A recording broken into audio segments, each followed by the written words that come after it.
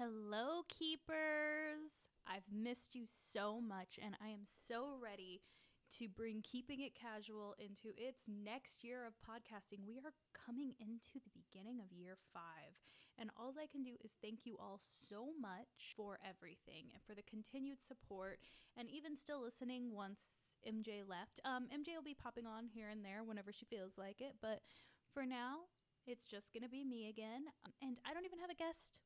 I am just here to talk to you guys because I got this listener email and I thought it was a great way to start off the beginning of year 5. So here we go. Hey MJ and Bree, Keeper here, and I am having a conundrum. I was broken up with on January 2nd of this year and I decided to have the sluttiest year of my life. Good for you, girl. I wanted to keep it casual in 2022. Don't worry, I've been keeping it safe. I am vaxxed, I only go out with other vaxxed guys, and I always use protection. I met 3 great guys, and it is getting pretty serious with one of them.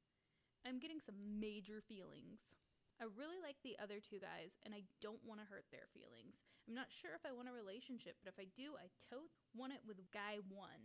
But the other guys are so great that I am not sure. What if by picking one, I miss out on something good with somebody else? How do you pick one when you have 3 great ones? Love ya, Missy. Well, Missy, that is a conundrum I've personally never been in. I remember at one point I was dating 2 guys. Back at the beginning of this podcast, actually, I was dating 2 guys. And I have to say, even if I would have picked the other one, I mean, you guys all went through the heartbreak with me, but even if I would have picked the other one, I think it would have been a similar outcome because he was kind of a dick too. So if you're thinking that they're all very, very, very great, then it sounds like whatever you pick is going to be good for you. But if you're catching major feelings for guy 1, is he catching the same for you? Does he have feelings for you? That's the first thing you want to do. And you know, once you kind of gauge what his feelings are for you, and if you're still sitting there thinking, well, who do I pick? What do I do? What do I choose? One of the greatest things I've done as a human being is definitely to clear my mind and really figure out what I need to do. I have to clear my space, clear everything out, clearing out my closet, and clean out, like, do a major clean out of the kitchen and get rid of old dishes you're not using, or get rid of just stuff. Just purge your life and purge your mind. And then you will definitely have the space and the idea of what you want out of life. I know recently I went through a major change. I quit my job at the radio station, which was one of the hardest decisions I had to make. I didn't just quit. Obviously, I put in my 2 weeks notice because I'm a very responsible human being. But it was one of the hardest decisions I had to make because it's a passion of mine to work in radio. But also, I came to a point where I felt like there was something more for me. There was something more out there for me. And I started talking to this law firm on LinkedIn, and I started meeting with them, and I met with them multiple times before I accepted a position, before they even offered me a position, because we both wanted it to be something correct, the right move for the both of us. And so far, it's been one of the best decisions I've made ever. And I needed to clear my space before I could make that decision. So I went through and I cleaned out my closet, and I cleaned out under my bed. I even cleaned out my makeup. Now, I didn't really get rid of that much makeup because, come on, y'all know me very, very well. But at the end of the day, it helped me make the right decision. I knew I wanted something else. I just didn't know what. And I also knew the right opportunity would come to me at the right time. And it did.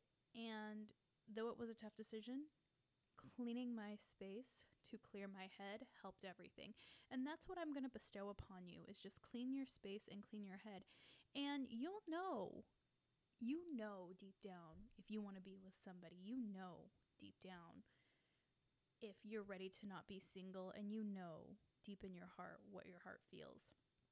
And I think, personally, that you're just a little afraid of being hurt again. And that's why you're so hesitant.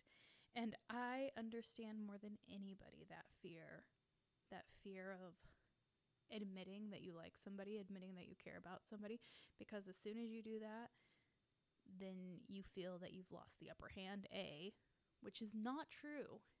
It's not true. And B, you feel like you're gonna get hurt again. And that's not necessarily true as well. I mean, will any guy be perfect? No. But there's gonna be somebody out there who makes you feel all the things you've always wanted to feel about somebody. I promise you, keepers, that I haven't gone too soft and hopeless romantic. Not yet, at least. But I just wanted to leave you with a little bit of hope. There are some good people out there, and I hope you guys are out there finding them. And if you need help with the red flags, you can always email me, feedback@keepingitcasualpodcast.com. I know this is a quickie little episode, but I didn't want to neglect you guys. Next month, we have an amazing guest coming on who has written a book and is a huge part of the LGBT community in Las Vegas, and I'm so excited to have this person on. But for now, it's just me, and I'm going to sign off and say bye.